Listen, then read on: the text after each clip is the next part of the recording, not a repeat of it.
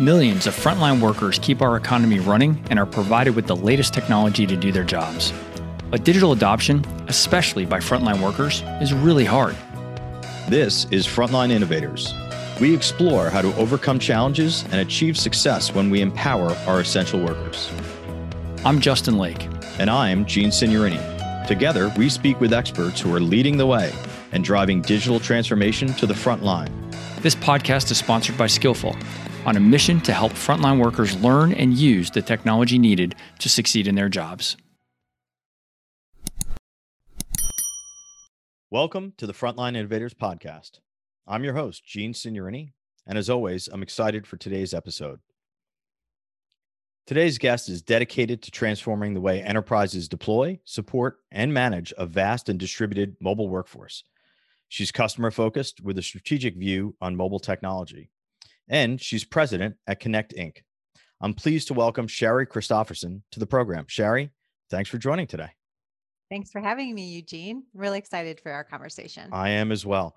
So obviously you work very closely with companies who have frontline workers. As we'll get into in a bit, your company and your technology is very much focused on empowering them.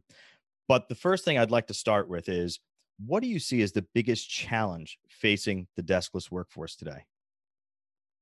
Sure, Eugene. Yeah, there's a lot of them, right? That we're all working on. But I think it is a matter of understanding what they're actually going through, and then the ability for them to get the support they need to do their tasks, their job more efficiently.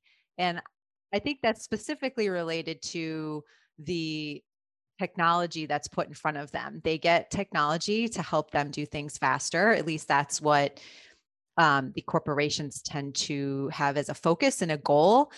But the challenge for both sides, the corporate view or the big decision makers and those on the front lines, is to make things better. But there's a disconnect there. There's some gaps that don't allow them to be able to have a voice and express. And I think that that's a bit of a mismatch for both sides. And so I think for them, in summary, I think for them to get better support and have a voice and be more of a participant in the technology development improvements would be a really nice thing. I know that would be a really nice thing. I'll give you some examples of some of their feedback as we go along here.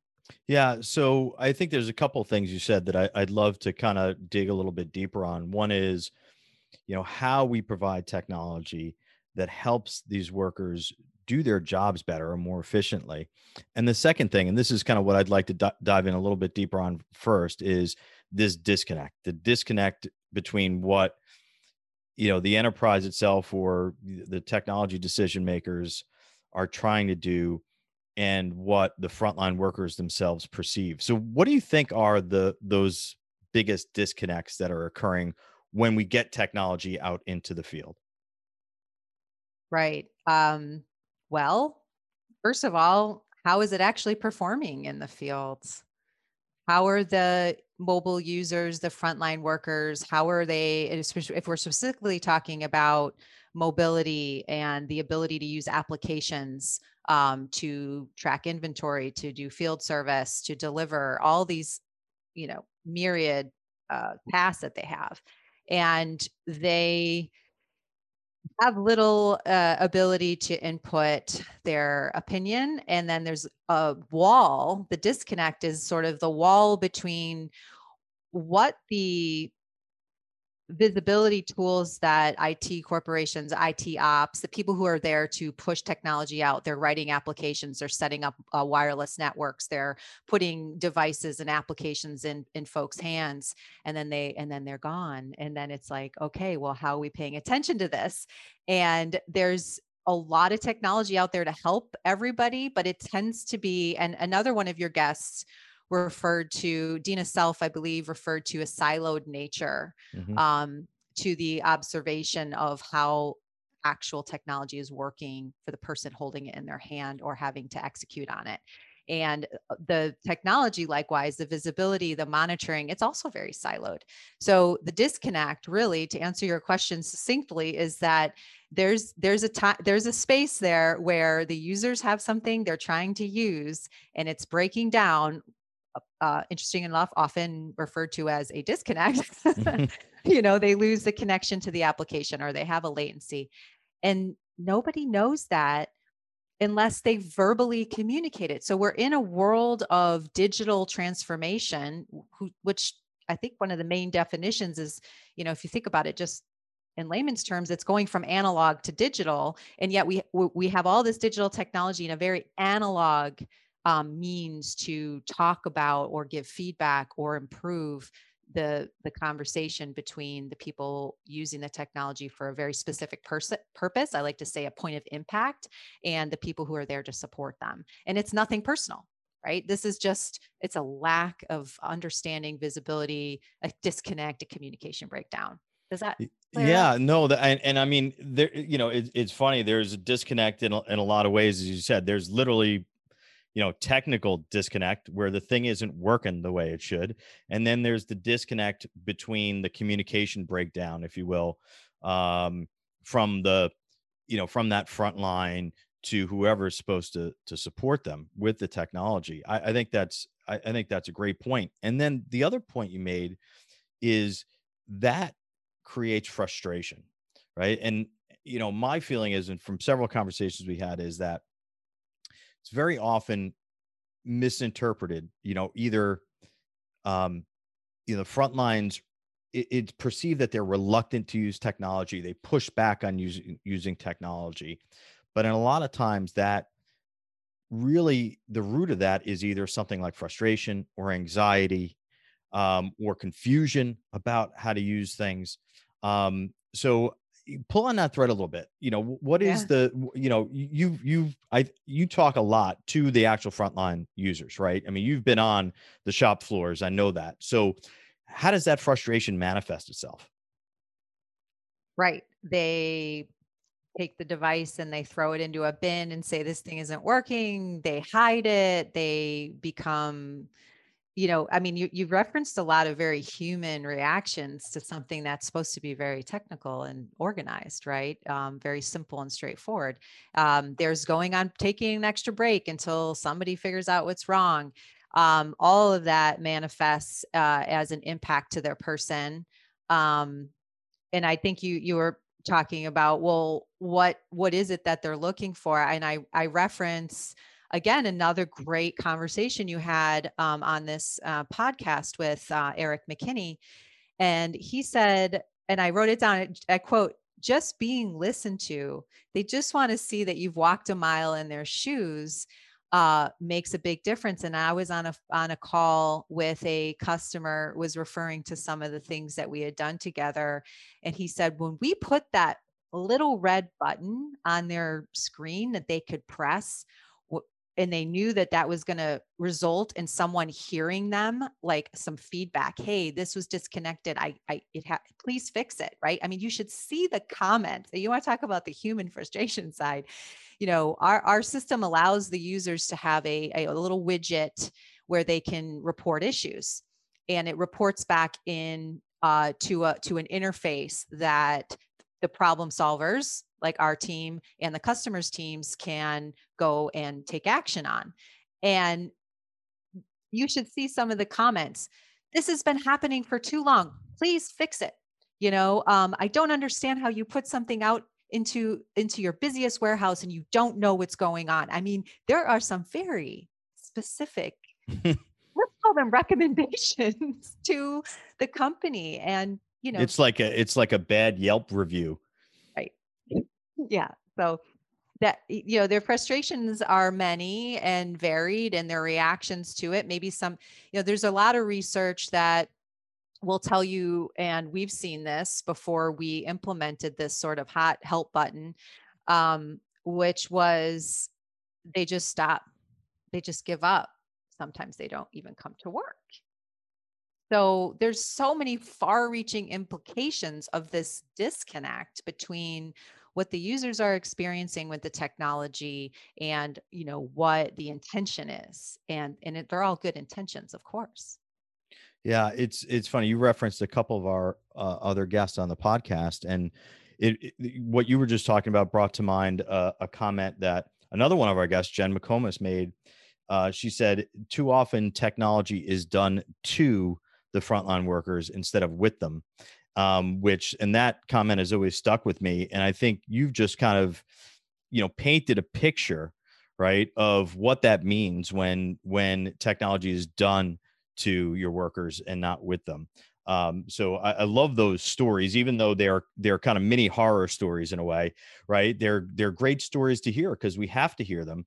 And I imagine this is even more exacerbated. I mean, you made a comment that maybe they won't even show up for work, right? Or they'll take that extra break. And that's even more of an issue today, where we're trying to bring new people on board, right? We've got a labor shortage in many sectors.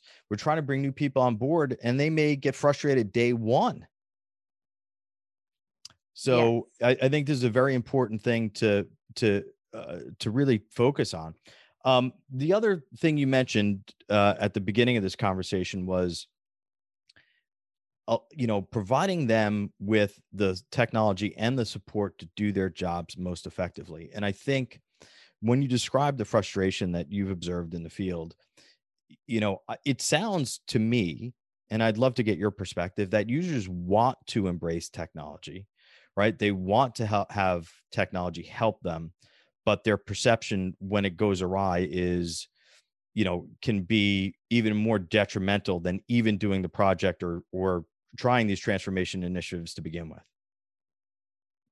Yeah. I mean, I think we've seen it. The trends of the last 5 years, or a little bit longer, actually, probably in the last 10, because, we've been around for a while, and we've seen from day one, right, trying to put out mobile devices on these early networks.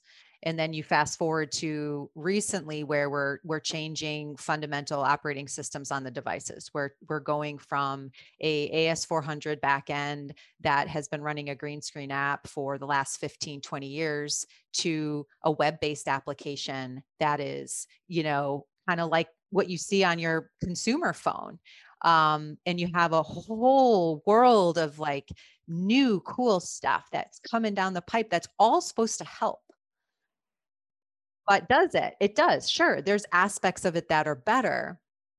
But I think that some of it, and it's not to say like people should slow down their innovation, people should slow down their technology deployment, but I think they could benefit greatly from taking the extra steps of um, understanding really what each of those different pieces are and how they might impact and how they actually impact and how they can continue to be improved throughout the life cycle of the technology deployment, which is where everyone kind of expects things to be a little bumpy when you put something new out into the world, right? But then what about in the long term? There's a sense, and I'm going to kind of move into another topic, I think, here, that we don't necessarily have to go down this rabbit hole, but there's also decision making. How are you making decisions? I mean, Eugene, you've been in this business for a very long time. What is the scale of investment that a company makes in just rolling out a new app? Yeah, I mean, it can be depending on the size, right? You could be talking about millions of dollars, right, of investment in some of these applications. Millions and millions, depending on the scale, right? And not to mention the upgrades to the wireless, the new devices, the workforce itself. I mean, now we're getting into hundreds of millions of dollars. And as an executive, to have to make a decision about technology that's going to have far-reaching implications throughout their company, they would love to probably have. There's different, I mean, humans are interesting, right? There's some sort of level where we're going, well, I don't want to know. If I don't know, I don't have to address it, right? Like, yeah, my arm hurts, but I really don't want to go to the doctor and find out I need shoulder surgery. But from making millions of dollars of investments decisions, You want to know bit by bit which piece is working, which isn't. How can I isolate and decipher and find root cause fast? And how can I help my teams go faster? Because ultimately, and I harken back to another comment by Eric McKinney, what's the most important thing for everyone is not necessarily money, it's time. And Yeah. if you can cut time, right? And I think there's this perhaps misperception that the evolution of the technology which we have at our disposal now has made things easier, and it certainly has, but it hasn't eliminated the complexity. In some ways, maybe it's increased the complexity of putting forth a digital or mobile initiative. And it's funny, you referenced kind of your consumer devices, right? As consumers, we expect everything to just work, and it often does, right? We buy an iPhone and it works out of the box. Um, but we often forget that there's a lot of pieces. You kind of referred to this, right? All of these pieces that are in play, particularly when it comes to mobile technologies and for frontline workers. I'd love you to share a little bit with the audience, because I know you're very close to this, all those different elements that go into the ultimate experience for those frontline workers. Yeah, I think there's a misconception a little bit that experience is just what lights up on your screen. Do you like if it's red or green, or how should the button be over here, over there? And that's certainly part of the user's experience, but that's kind of easy to adjust, I would say. The tough part is getting the wireless, the the wireless in the building, and then there's the wide area network. There's the network that is the wired piece that the application, on the wired side at the data center. And then there's the data center, and then there's the application running in the data center. I mean, because we're talking about real-time wireless, right? And Yep. in any case, there has to be a transmission of all this data across all these varied networks, which includes lots of hardware, lots of things going on. I mean, if you really think about it, it's a bit amazing that anything actually ever works, considering all the little pieces, right?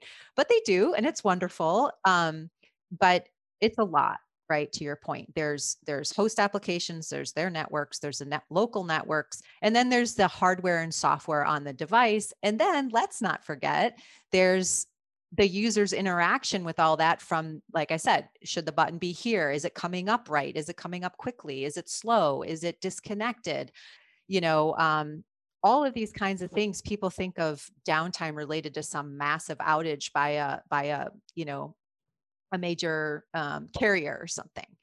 But what I think a lot of people don't realize, and this is something that we strive to illuminate and resolve for our customers and partners and friends, is that there's all these little peccadillos, there's all these little problems, right? Like, oh, okay, every time I go into that one part of the application, I get bumped.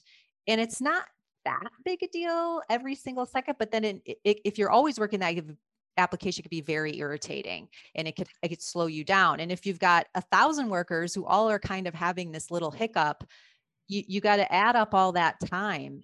And that's something that companies aren't necessarily doing. They don't have the analytics. They don't have, I mean, I talk about user perspective. It's not just about their feelings and frustration. It's about the fact that there's hunks of time on a shift by shift basis that are being just lost. I mean, toss it in the dumpster. You're paying somebody 15, $20 an hour, what have you, to go and just sit there and wait or complain or walk across another one of your guests was, I can't remember his name, was talking about this too. Like, they have to walk across the warehouse or go drive to wherever their manager is and try to report this.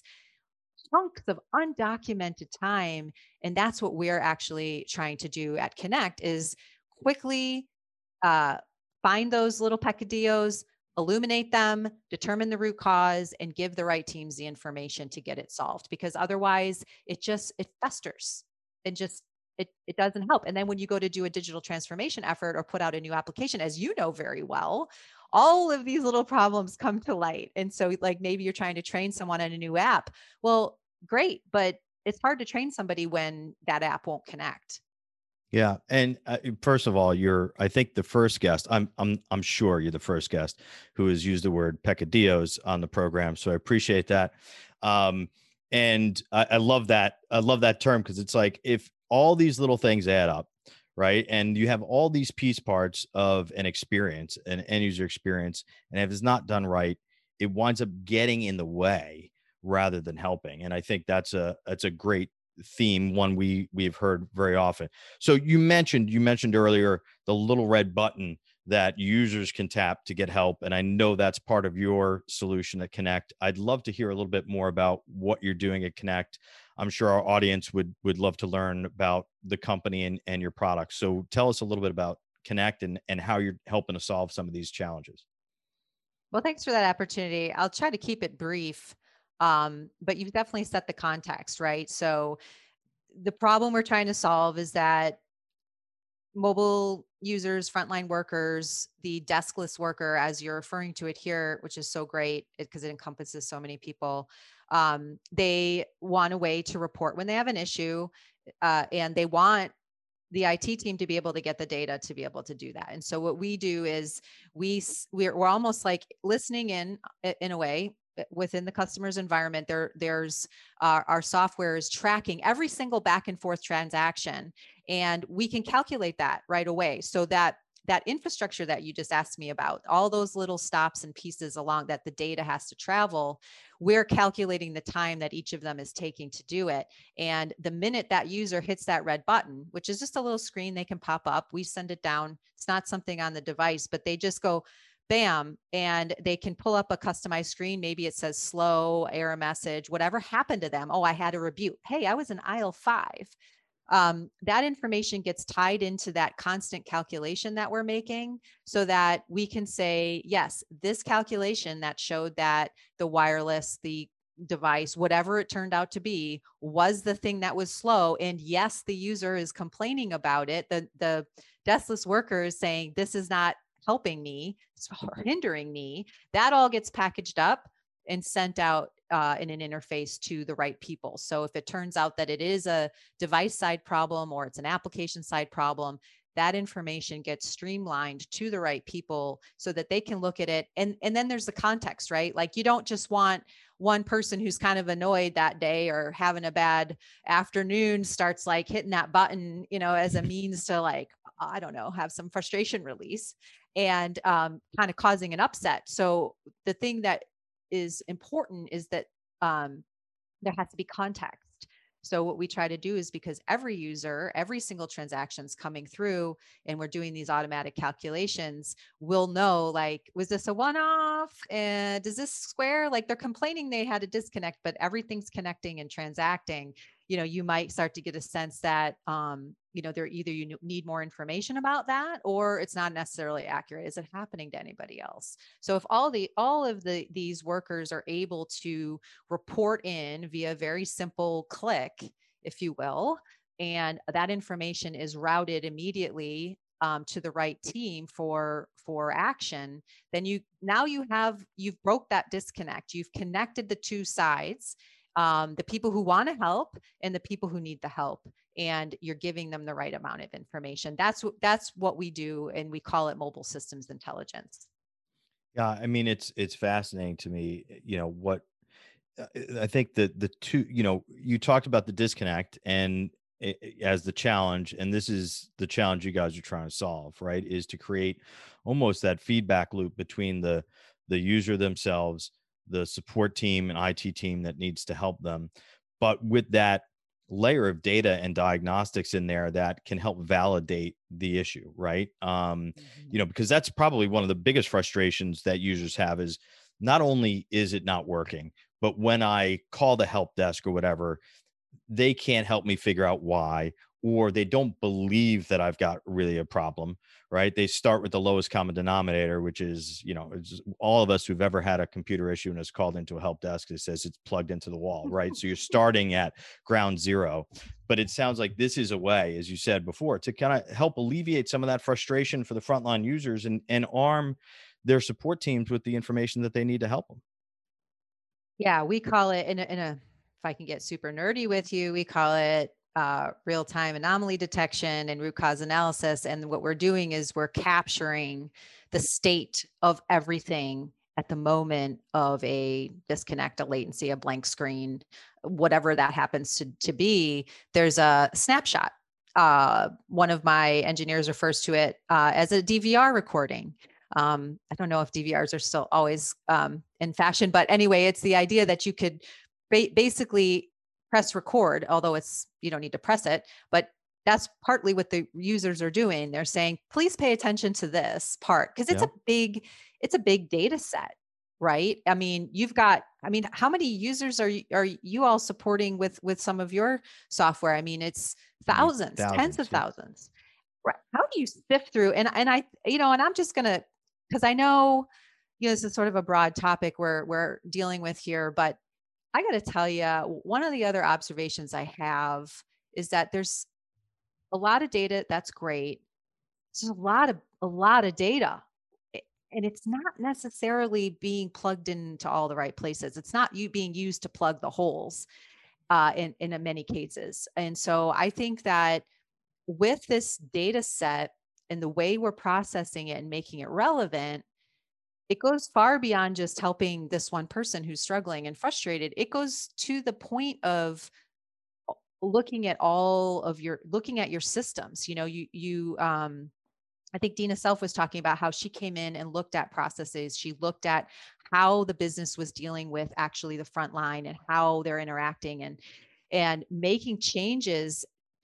There's process changes you could make. There's huge improvements you could make in your support processes by having this visibility and data. And so that's, I think what's coming is how, for us as a company, is how we can work with our customers better to put this data in context into their operational KPIs more fluidly, and allow that to trickle up, if you will, to the executive team who's saying, what am I going to spend $20 million on next quarter? Well, it looks like overwhelmingly you have this to solve. Yeah, I was just going to ask, I mean, are there any interesting stories that have come out from some of your customer engagements and the things that they have discovered and the ways they've gone to kind of resolve some of those issues that maybe they've uncovered with your software and the data?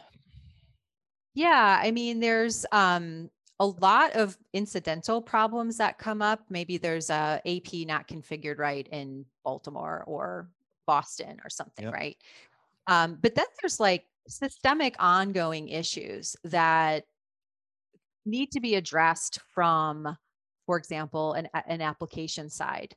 You would probably talk about this in the sense of making some improvements and tweaks, but when there's detrimental problems, you really need to get down to it. And so what we see a lot, and I could call out specific examples, but I think it's actually turning out to be pretty common when we come in and we find something systemic.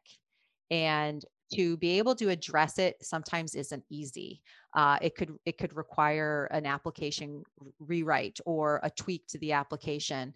But knowing that that's what they can do and put a price tag on that, if we fix this will have X. Like if you think about it, oh, hey, 50% of your transactions are between your transactions, the amount of times the frontline worker is saying enter key, send that information back, and half of those are delayed by 2 to 5 seconds. You have an amount there, and the reason. It's because this particular problem is going on the application side. You know what to do. Same thing from the device side too. We see that a lot as well. We see that not as much, but to make a small tweak, I mean, let's look at the other side of this. You have a problem users are complaining about a lot, and then you have the visibility to say, oh, and this happens quite frequently. All we had to do was, make this configuration change in the browser. Oh, okay. Or update the browser. Okay. Cheap, easy, done. Not a big deal. And that can also be an outcome. So I hope that helps answers your question. It absolutely does. And I think one of the ways it helps is there's this kind of paralysis sometimes that happens, which, where do we, like you referenced earlier, is where do we make our investments? Right. I think, and having data support that's very, very important.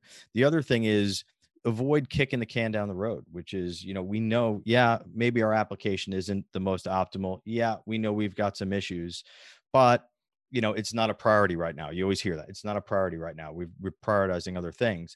But when you have the data and the information to say, no, it's actually costing you this inefficiency, right? Your workers on the front lines are losing, hours, right? And days in total, right? Because all these small things add up over time. They sure do. And one of the things I'm exploring to help us be more effective and a better partner to our customers and our partners is to really find ways to help the customer access the data that they need to understand the implications. Like it is shocking to find out sometimes, and I think a lot of your other guests would talk about this too. Yeah, I would like to see how this is working. I'd like to see this metric. I'd like to track certain aspects. And when you start digging in with a lot of large companies, they have some metrics that they set at some point, and that those metrics and that visibility and the things that they put in place were obviously limited by the bounds of what they could see or Yes. what they Yeah. could track. Well, now, as you know, and you're bringing a lot of new traceability and interesting information into the marketplace, a lot of my partners are too. I mean, we're, stuff like device, tracking, diagnostics, networks, all of the pieces, they're all bringing in so much more data. And the thing that is challenging is to find a company that is tracking things that can relate to that. So like labor is the easiest thing, as you know, you brought up mentioned earlier, labor scarcity and labor costs, and that's so easy for everybody, right? But how does the delay in the system actually tie to your on-time shipments? Yeah. How many hours did you put in that day when your shipments were slow? How did that hours relate to the hours lost by connectivity issues, or maybe something totally different? But the fact is there's a level of tracking that is possible now, and it's not just from my company. It's ubiquitous now, that can be implemented to help these companies. I see us as, we're a critical but kind of a niche part of it all, right? I mean, it's yes, it's big, it's the whole mobile system, but how that impacts the worker is, as you know, only one of the ways, you know, that they can be improved, or, be made happy, or do their jobs faster. And I think if you don't have the analytics and the visibility from many different areas, there's gaps, like Yeah. we were talking about. Yeah. So tell me a little bit. Tell me about the story of Connect. Like, how did you get into this? How did you identify that this was a big problem that needed to be solved? Yeah, so the Connect history goes back to actually my father, who back in the, I think, early 90s was one of these people out there programming away, trying to make sure how do you have these applications running on an AS400 and push that out to thousands of devices over these early spread spectrum networks or what have you. So all that to say that from the get-go, Connect has always been in it. I mean, in it. And I mean, in the transaction between the users. And when those users, and from day one, we knew if those users are not happy, there's a lot that goes down. People fly in from other countries and they get in a war room, and there's sweat and there's pizza boxes and, that kind of scene. And then fast forward to today, I mean, I got involved in the company because we had this understanding of the industry. We had previously been providing the connectivity piece, but that became really commoditized in a sense, right? As soon as you start going to browsers, you don't need like a special client and you don't need all this other stuff. And so what we started realizing that our customers, and this was largely what I went after when I came into the company, was what is it that the customers really like us for? And by and large, when you talk to them, they say, well, I don't know, you guys have a real knack with troubleshooting and getting down to the issues. So then we started really focusing on that and looking, why is that? Well, it's because we're part of the transaction. Okay, well, what happens if we take all these calculations and we push them out to an interface for our customer? What happens for all of us if we give that user a way to mark the problem? Problem capture was always the issue. What if we mark that? What if we tied that in with our analytics? What if we, and you start doing these things and pushing them out there, and before you know it, you have this new thing. And so we're quite a different company than we were, but fundamentally the technology is actually, the kernel of it is based on that original piece that would tie together everything from the back end to the user. Yeah, it's a great story, and very often you find these stories of being involved in those early times of mobility, right, have taught lessons that are still relevant today. I always say, as much as things have changed and as much as technology's evolved, a lot of the problems still persist, right? Which is kind of frustrating in some ways. The question I have for you is, what is the trigger point for your customers, the light bulb moment for them that they know they get it? Oh, we need this. We need to solve this problem. What is that? When does that happen for your customers? That is a great question, because they don't know. It's difficult. I think this is called Frontline Innovators, right? That's what the Yep. podcast is called. And the word innovation is sort of interesting. And what's hard about things that are new and different and people haven't created a box in their mind for it yet, right? There's nothing there that says, oh, I have this problem, I need that. I have Right. runny nose, They, I need a tissue. they It's don't different. perceive the problem, right? They don't realize they have the problem. So they're not Yeah. looking for a solution because they don't recognize the problem. Well, and they don't recognize that there's an ability that, that they're dealing with something that has a definition, and it has, what we would call problem capture, real-time anomaly detection, all this. They might not realize that ability is there yet. And so they're not tying those two things together. But to answer your question, what really gets people kind of excited to look around for something is again, a sheer human frustration, typically from an IT ops person who is, and this is a story, oh my gosh, if I had $100 for every time that I heard this. Oh, wait, maybe I do. Okay. So this is the scenario. It was 2 a.m. on a Saturday or 2 a.m. on a Tuesday. And all of us got a call from the operations that were saying, this is insane. We're tired of these interruptions, workflow interruptions. And there's always this sort of, I referenced the like people all sweating in a war room with pizza boxes. It sort of gets that way virtually now. Yeah. But I actually had someone tell me, it was so funny. It was an engineer for one of our partners. I think it was on the hardware side, the mobile device side. And he said, yeah, those calls, they can go on for a long time. And if you don't have something to contribute or you're not working on something, he said, I actually fell asleep on one of those calls. Like to say that these calls go on for like 6 or 8 hours or 10 hours, and then they do it every other day until the problem is solved. But people are just sitting there and they complain. They say, oh, then we're spinning our wheels. And if we only had a record of the problem that told us where the bottleneck was, then I could get my life back. And that's a painful light bulb, but I think there are more, I don't know, less painful ways of coming to that realization, but that's a more fun story, I think. Yeah, I mean, it's, the theme of this discussion is quickly becoming frustration, right? You've got frustrated ops managers, right, in the middle of the night, trying to get their shift and their team, working efficiently, and they're calling in and waking people up on the IT side and ruining their lives for a day or two to try to figure out what's going on. It's great. So let's talk a little bit about what the future holds, or what you see as the future holds. Because as I said, you spent a lot of time in these facilities, on the floor with frontline workers. And there's a lot of discussion these days about the concept of future of work, particularly in a post-pandemic world. You mentioned I think both of us talked a little bit about the issue of labor scarcity, and driving efficiency, increasingly trying to drive efficiency. So what does it look like, for frontline workers? What does the future of work look like for your customers? 5 years, 10 years down the line?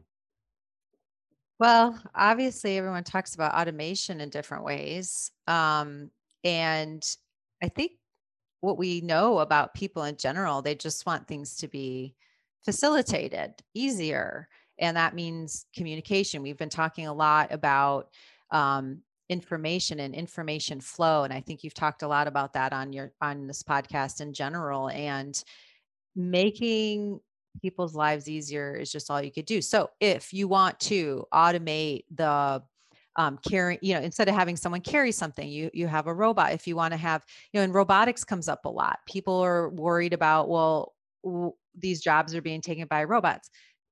I mean, robots are cool, but if you think about it, in a sense, they still have the fundamental thing where they're connecting. I mean, they're doing a lot of cool stuff. Don't get me wrong. To be able to move a robot by itself, I'm not discounting that, but they still fundamentally have to connect to some applications on the back end, and they still have to respond, except for they don't have a voice, right? And I think the humans and the robot, I don't think putting robots out there, I can tell you for a fact, because we do monitor those as well, putting robots on the floor doesn't end a human frustration.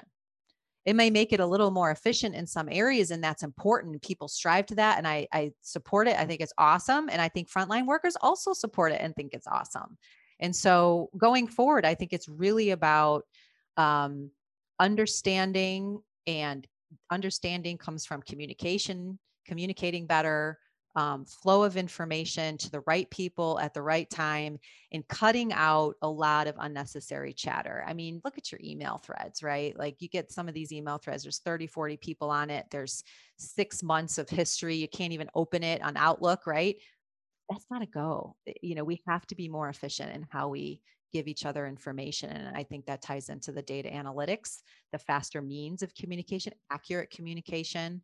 And so if everyone, whether you're a knowledge worker sitting at a desk, as they say, or on the frontline worker, deskless worker, I mean, I guess this is an old song, but access to information really, and access to the right information.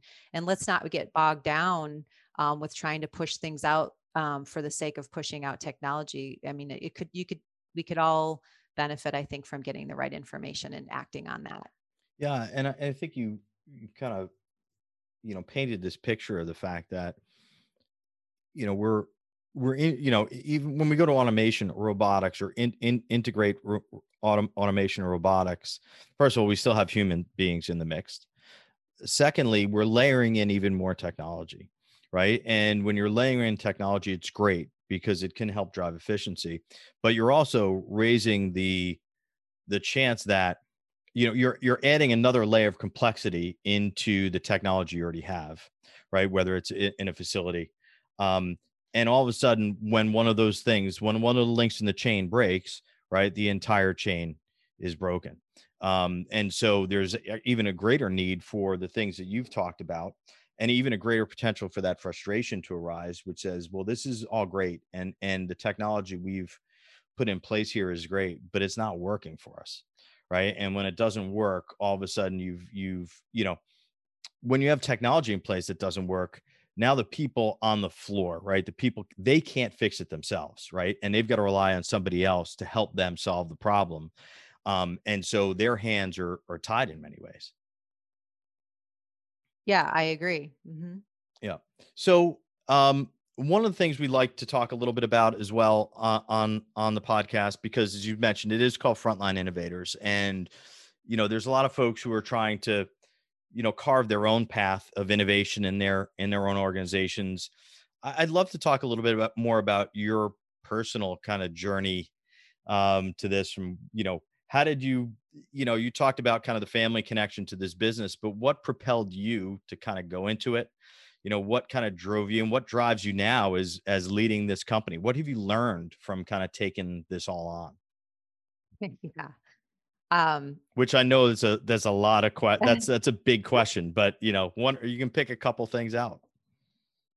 Yeah, I think what I've learned is there's a lot of smart people out there, and everyone pretty much that I come across has great intentions and wants to do better. And we all want to talk, and we all have something to say, and it's hard to sometimes listen and understand. I mean, I find this happening now. Maybe I was a little better at it earlier on when I came into this, and I had a fresh perspective. And in a lot of philosophies around the world, there is something to that, right? There's like no mind, right? Child's mind. You come at something with a way to think, I don't know everything. I don't know everything about this person's experience. I don't know everything about this industry. Even though we've been doing it for 30 years, we still don't know everything in the sense of what are people responding to now. You mentioned priorities, but it's just like, what are people tackling at the moment? How can I be responsive and feed and give them things that they need? And that, in my journey in working with this company with Connect, has been an interesting personal journey, because I have to listen and feel and take in things that and understand what the facts of the matter is, and then try to couple that with what I'm also hearing from the industry and friends, and put it together, say, this is what people, this can benefit everyone. This is going to benefit us, because you can't create, as you know, UG, you can't create a technology or a business model that's crushing to you, but great to the customer, because that's not going to work, because you're going to be crushed. And likewise, you can't create a model that is like unsustainable for the customer, whether it's too expensive or too burdensome. So I've enjoyed trying to really just be responsive and understand what's going on, and trying to move the ball forward for everyone. Yeah, and it sounds like balancing, what you talked about is balancing the creativity on the technology side, but really looking deep at the customer problem, right? What is the ultimate problem you're trying to solve here? And sometimes it's hard to kind of make those two things fit together. Indeed. Yeah. Bringing it all together is the key. And that's where we all can be successful. So I know also from one of our previous conversations that one of your hobbies is martial arts, Japanese martial arts, I believe. And I'd love to kind of hear a little bit about just about that. Like, why did you get into that? What do you, I often find that hobbies very much help, Mhm. you in other areas of your life, which you might not even realize at first blush. So talk a little bit about that passion of yours. Yeah, it does kind of it does figure in quite a bit. Well, Now, we're what do you practice? What's the name of the martial art? It's called Aikido, Okay. and it was based off. It came from the samurai, and then sort of, now imagine you don't have a sword. What are you doing? So there's a lot of throws and arm locks and things like this. You get thrown to the ground a lot. I was just gonna say, I think getting my own butt kicked all the time. Picking yourself back up is a good Picking is a good lesson yourself. for the head of a small company, I suppose, Oh right? man, don't you know it? Like, just yeah, and not taking it personally, right? Like, yeah, okay, you missed that one. You went down to the mat, you got back up, you went at it again. And then just being like, there's a lot of aspect of being responsive to what's happening to you, because I think everyone thinks of like a martial experience as being very much like, something hits something else and one thing breaks. And actually, if you're doing it right, and this is part of the point of Aikido, is that you're actually taking it in and responding to it. You're flowing with it. So you get your visit to the ground or the mat isn't so painful. You learn how to take that in, and you learn how to take it in stride. And so I've definitely mentally, um, having internalized that, I bet that translates quite a bit to the business process, to the innovation process. Oh, that didn't work. Okay, let's try this. But it has helped, because we've really had to listen to our customers. We've had to try some things, and I think overall, for everybody, for both sides, it's going to come out good in the end. And as you know from your journey in innovation as well, Eugene. Yeah. Well, Sherry, this has been a wonderful conversation. I think we're going to wrap things up now. I think we could probably keep talking for another half an hour, 45 minutes, and I'm sure you and I will talk again at some point in the future. But I really appreciate you sharing your thoughts and your experiences with our audience today. I'm sure they appreciated it. So, Sherry, thanks again for taking the time today. Thank you, Eugene. It's been a blast. Really enjoy talking with you, as always. Great. And you can reach out. People can reach out to you on LinkedIn, I suppose, if they want to learn more, and they can find information about Connect at mobilesystemintelligence.com, correct? That's right. Would love to Okay. hear from you. Well, please connect with Sherry. And I hope you found this conversation as enjoyable as I have. And if so, please share and rate the podcast. 5-star ratings help ensure that it gets promoted to other professionals like you that are innovating on the front lines. And a reminder, this podcast is sponsored by Skillful, the mobile digital adoption platform for deskless and frontline workers. You can visit the Skillful website at skyllful.com. And if you or someone you know is out there innovating on the front lines, we'd love to hear about it. Please reach out to me on LinkedIn to share your story. See you on our next episode.